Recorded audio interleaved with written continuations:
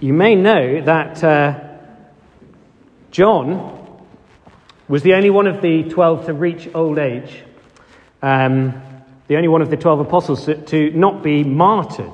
All the rest of the gang, Peter and Andrew and James and Bartholomew and Thaddeus and all the rest of them, they'd all gone off proclaiming the kingdom and planting churches and preaching the gospel. And one by one, they had all been killed, martyred. Some of them were stoned, some of them were crucified as their Lord was, some of them were beaten to death with sticks, some of them were... Simon Zealot was sawn in two, according to tradition. All except John, who was the only one who lived to be an old man. And so by the point, at the time he got to the end of his life, the other Gospels have been written, Matthew, Mark and Luke. They'd all written what they had to say about Jesus. And there's what's called sometimes the synoptic Gospels. Syn like being in sync, and optic like the opticians to do with seeing. So they see together. They've kind of got a similar perspective, Matthew, Mark and Luke. They've got their own particular angle, but they've got a similar perspective. So by the time John came to write his Gospel, at the end of his life, he didn't want to cover the same ground, and there's no point doing that. Others have already said what they've got to say. He, having spent a whole lifetime, he met the Lord Jesus as a young man, he'd been best friends with the Son of God, the second person of the Trinity. He'd had a front row seat to all the extraordinary things that Jesus said and did, and he'd spent a lifetime turning it over and reflecting on it. So when he came to write his gospel, actually it was quite unique. And so he tells us at the end of it, if you've got John 20 verse 30 there, it says the purpose of John's gospel. He actually explains to us why he's written. He says, Jesus performed many other signs in the presence of his disciples, which are not recorded in this book. They're recorded elsewhere. 34 other miracles were written in Matthew, Mark and Luke. Plenty of other signs, but these are written, he says, that you may believe. And so John's gospel is in two halves. The second half of it is all about the cross. It's all about the Last Supper, the upper room, the arrest, the trial, the crucifixion, and then Jesus' burial and his resurrection. The whole of the second, it's basically in two halves. The second half is all about the cross. The first half is a series of incidents which John says he could have chosen so much to tell us, but he's chosen these particular things to build a case to tell us that Jesus is the Messiah so that we could have faith like he has had. And the first half of the gospel actually includes 7 signs. And we have just read the first one. If you've still got your finger, hopefully, in John chapter 2, it says in verse 11, what Jesus did here in Cana of Galilee was the first of the 7 signs through which Jesus revealed his glory. And so what we're going to do over these next 7 weeks, in the run-up to Easter, is we're going to take these 7 signs one by one and work our way through them and follow what Jesus is saying, because he doesn't call them miracles, he calls them signs. In other words, they point to something, they've got something to say. And so we're going to begin this morning by looking at this first of the 7, Jesus turning water into wine. Now, I don't know about you, whether you're like this, but Hannah, my wife, who was just up here talking about kid stuff a moment ago, if you know Hannah, you may know that she is, if she's hosting, if she's in charge of the catering, there will definitely be enough. That's to put it mildly. I say basically, if we're ever sort of cooking or having people around or something like that, if she's in charge of the catering, will make sure normally there's probably at least twice as much food and drink as we actually need. I mean, she's got better over the years, but there's a line from something that Nigella Lawson, the famous TV chef, wrote about. Nigella Lawson describes herself as being haunted by the spectre of under-catering. And so Nigella Lawson always over-caters. Well, Hannah is haunted by the spectre of under-catering. When we got married, we had our wedding, it was we did it all ourselves, it was on my brother-in-law's farm, and so Hannah and I had quite a healthy disagreement about how much wine to order, and I think if she'd have had her way, we probably would have been swimming in wine. In the end, we came to a compromise, which was a bottle a head, which I have to say, I mean, I sort of thought, well, given the fact that we've got 5 barrels of beer, and goodness knows what other sort of wine and gin and all sorts of things like that happening as well, a bottle of the head was probably safe, that we weren't going to go over. In the end, of course, we don't say "I told you so" in our family, but we did not drink a bottle of wine each. You'll be relieved to hear we drank about half that. But at this wedding, Hannah's worst nightmare came true. They ran out. And in the ancient world, at a wedding where they would last up to a week and where the whole village was invited and where your hospitality was an incredibly important part of your social standing and so on, running out of wine. This was a serious catastrophe that could bring shame upon a family. There's been some speculation that maybe it was one of Mary's relatives who was being married. And so perhaps she was especially keen to preserve their family's honour, which is why in verse 3, when the wine was gone, Jesus' mother sidles up to Jesus, "They've got no more wine." And Jesus initially shrugs off the question in verse 4. "Woman," he says, the footnote explains down at the bottom of the page that he's not being disrespectful, but nevertheless he's being quite curt, isn't he? "Why do you involve me?" Jesus replies, "My hour has not yet come." And yet, his mother persists. You can almost see the twinkle in her eye, can't you, in verse 5, where his mother says to the servants, "Do whatever he tells you. He'll be able to sort us out." And actually, Jesus does go on to save the day in spectacular fashion. I mean, look at verse 6. 6 stone water jars, each holding from 80 to 120 litres. Now, picture one of those big water butts that you collect your rainwater off your shed. That's, 100 litres or 120 litres. 6 of those, that is a lot of wine by my maths, maybe a sort of 130-odd bottles worth in each of those 6 jars. 800 bottles of wine. I mean, we had 300 people at our wedding, which I thought was quite a lot. Bottle ahead, 300 bottles. We drank 150.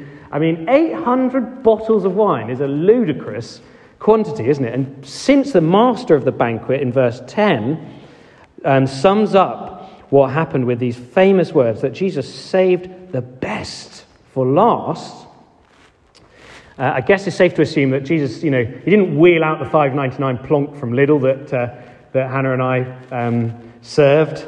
This must have been the best wine anybody had ever drunk. The question is, why? Why did Jesus do this? Why did Jesus turn the water into wine? I mean, was it just to get his mum off his case? Was he particularly concerned about the honour of the family? Did he want to sort of save the day for them? Was Jesus haunted by the spectre of under-catering? Was this just a clever trick? Well, remember, John says at the end of his gospel that he's hand-selected these 7 signs specifically to point to something about Jesus, to tell us who he is. And verse 11 says, "This was the first of the signs through which he revealed his glory." So the sign that Jesus did of turning the water into wine, it wasn't an end in itself, it pointed to something. And as I've been pondering this week, I think that this sign points to Jesus' glory in the 3 chapters of the history of the world. The 3 great chapters of the history of the world are the creation, chapter 1. God has made the world. God has redeemed the world because the world needs saving and we all need saving. And so the chapter of redemption at the cross of Calvary, and the final chapter, which is yet to happen, of restoration. And this sign points to the fact that Jesus is the creator. He's the author of creation, as we sung in that first song. He's the Redeemer. He's the one who by his blood shed provided redemption for our forgiveness, and he one day will be the restorer of all things. So first of all, it points back to the fact that Jesus is the creator. Now, at this wedding, what did Jesus do? He created. He turned H2O, I got an E for my chemistry A level, but I know that much, that H2O is the symbol for water, into whatever the chemical symbol for wine is. But that is impossible, isn't it? Unless you're the one who can create something out of nothing. Now, one of the interesting things about John's Gospel, one of the differences between John and the Synoptic Gospels, is that in John's Gospel, to start his story of Jesus, the Synoptics start with Christmas, don't they? They begin at the Nativity. with shepherds and wise men and Mary and Joseph and the angels and so on. Well, John, that's already been covered by the time John writes his gospel. Don't need to go there again. So to start his story, he goes even further back. If you've got it there, chapter 1, verse 1. Where does John begin his gospel? He begins with three already very famous and evocative words, in the beginning. And those who are familiar with the Hebrew Bible are going, what? What's John saying here? He's taking us all the way back to the beginning and saying, in the beginning was the Word, like we just sung, you're the Word of God, the Father. And the Word was with God, and the Word was God. He, Jesus, the Word, was with God in the beginning. And then this amazing verse 3, through him all things were made. And just in case we missed the point, without him nothing was made that has been made, including everything, excluding nothing, including this wine which Jesus has just created. And then what happens, if you're familiar with Genesis chapter 1, it starts off in the beginning, God created the heavens and the earth, and then it goes through the days, doesn't it? Well, that's what John does. Look at verse 29, the next day. Verse 35, the next day. Verse 43, the next day. And there was evening and there was morning, the next day. And then chapter 2, verse 1, on the third day, Jesus performs an act of creation. On the third day in Genesis chapter 1, God creates the water and the fruit. And here John is saying, this guy is the guy who did that. He's the creator of the entire universe. I don't know whether to include this bit, but I mean, some people have got a bit of a problem with the idea of creation. How did God create the world? Did he create it millions of years ago? Was it a few thousand years ago? I'm preaching this evening at Ebenezer Chapel on Union Street. I bet most of the people down at Ebenezer Chapel believe that the world was created somewhere between 6,000 and 10,000 years ago. And I bet that probably most of us here would go, that's ridiculous. The world was created millions of years ago. And people have disagreed about that. And Christians have got different views about when did God create the world? How did he create it? I've sort of pondered that quite a lot. And I don't know. I wasn't there. But Jesus was. And one of the ways that I've tried to understand this is, could it be both? How old was this wine that Jesus created? I bet this must have been the finest, most vintage wine. Say the wine was 30 years old. Well, I bet we could have probably, done a scientific analysis and sent off for a sample, and it could have come back and told us exactly what grape it was, what vineyard it grew on, when it was made. So how old was it? Was it 30 years old? Or was it 5 minutes old? Or was it both? And if God created the whole universe, if God wanted to make trees and plants and rivers and fields and mountains and human beings, and he made a tree and we chopped it down, wouldn't there have been all the rings through it, despite the fact that it was only made that day? And if he made Adam, couldn't he have had a bone structure that would have told us that he had all of the development of a fully grown man? I don't know. I just wonder whether the world it could be old, it could be young, we don't know. But Jesus here performed an act of creation. It wasn't just a clever trick, it was a sign to show that he's the one by whom all things were made, and without whom nothing was made that has been made. Points us back to the beginning, in the beginning, to the creation. But secondly, it points forward. It points forward from the perspective of the guests at the wedding, but back to us, point forward to the hour of Jesus' redemption, to the cross. Wine, as we're about to remind ourselves in just a moment when we gather around the Lord's table, is obviously deeply theologically significant. And when Mary tried to persuade Jesus to get involved with the wine in verse 4, look what he says. Verse 4, Jesus replies, "My hour has not yet come."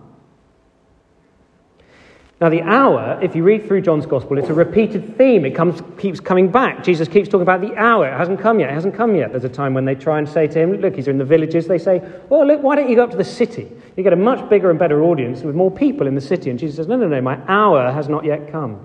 There will come a time when he does go up to the city. Or there's another point where they try to seize Jesus, try to arrest him. John says, no, they couldn't do it because his hour had not yet come.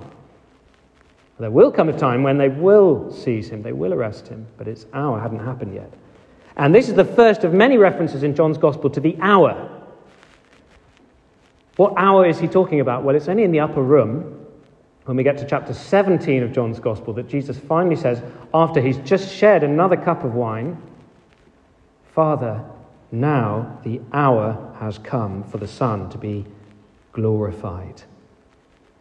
The hour that Jesus is referring to in verse 4, that was to take place on Good Friday. And here, right at the beginning of John's book, wine is poured out in anticipation of the climax of the gospel, when Jesus will take another cup of wine and he will explain the significance, and he will say, this is my blood of the new covenant, which is shed for you and for many for the forgiveness of sins. The blood of the new covenant. Jesus didn't turn this water into any old drink. It wasn't water into gin or beer. It was water into wine, the new wine of the new covenant, because the old covenant didn't work. Look at verse 6, at what Jesus made this wine in. Verse 6, nearby stood 6 stone water jars, the kind used by the Jews for ceremonial washing. These were the jars which were involved in the process by which the Jewish people were to be made clean in the sight of God. Ceremonial washing, to get right before God, to be redeemed. Well, those jars were about to become obsolete. Because all the old way of doing things, all the old covenant with all its priests and its temples and its sacrifices, they were all about to be fulfilled and superseded by Jesus' once and for all sacrifice, the shedding of his own blood, to make us perfectly clean, once for all, to be redeemed by the shedding of his blood. And this new wine that Jesus poured out at this wedding is an amazing sign. It points forward, it points back, not only back to the creation, it points forward to the hour of redemption, but it points, thirdly, even further forward than that, to the ultimate restoration, the final chapter yet to be revealed. It points us forward to heaven itself, when there will be another party and a lot more wine. You know, some people say about this story, what's this story really saying to us?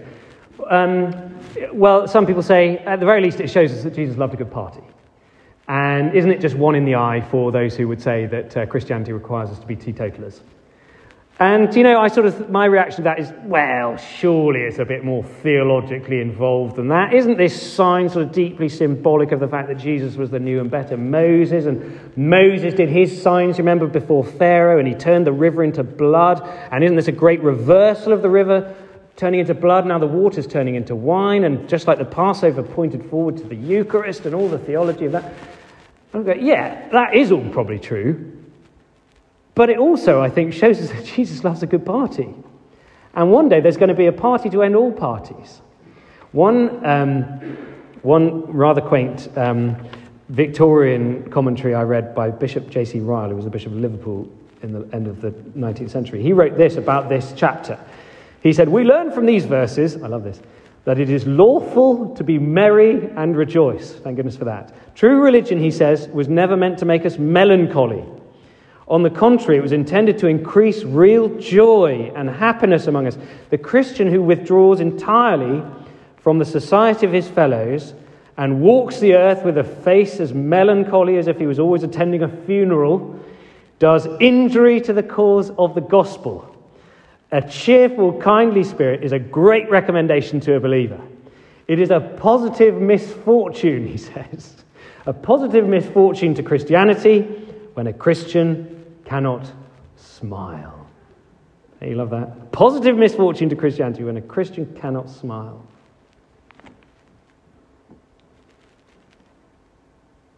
But there are many reasons not to smile at the moment, aren't there?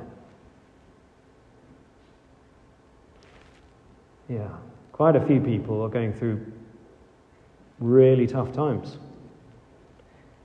Not least the news which we shared this morning with the congregation at St Andrews. Not much smiling and a few tears happening there. Yes, we're grateful. God has made the world. Isn't it a great world we live in? Yes, Jesus has died for us. Aren't we grateful for that? He's died to make us perfectly clean, to redeem us. But nevertheless, right now, we're in pain. Real pain. But one day, everything will be restored. Everything will be made new. And when Jesus shared the cup at the Last Supper, remember what he said? He said, I will not drink this fruit of the vine again until I drink it with you new in the kingdom of God. See, the Bible begins with a wedding. It ends with a wedding. The wedding of Christ and his bride, the marriage supper of the Lamb, Christ and the church. And here at this wedding in Cana in Galilee, the first of these 7 signs, it points forward to the day that Isaiah longed for, that Celia read for us, the day when the kingdom will fully come to consummation, the day when all the tears will be wiped away. Hasn't happened yet, that, has it? Because there are still tears here. The day when death will be swallowed up forever, the shroud that enfolds all people will be done away with, and everything will be made new. Isn't that an amazing thing to look forward to? Let me just read something else that John wrote. John wrote the book of Revelation. And this was his vision of heaven that he had. And this is how the Bible ends. Chapter 19 of Revelation, virtually the end of the Bible, he says this. A loud voice came from the throne, saying, Praise our God, all you his servants, you who fear him, both great and small. Then I heard what sounded like a great multitude, like the roar of rushing waters and like loud peals of thunder, shouting, Hallelujah! For our Lord God Almighty reigns. Let us rejoice and be glad and give him the glory, for the wedding of the Lamb has come and his bride has made herself ready. Fine linen, bright and clean, was given her to wear. That is to us. We're the bride. We're the church. We're going to be given fine linen to wear. And the angel said to me, Write this down. Blessed are those who are invited to the wedding supper of the Lamb. And he added, These are the true words of God.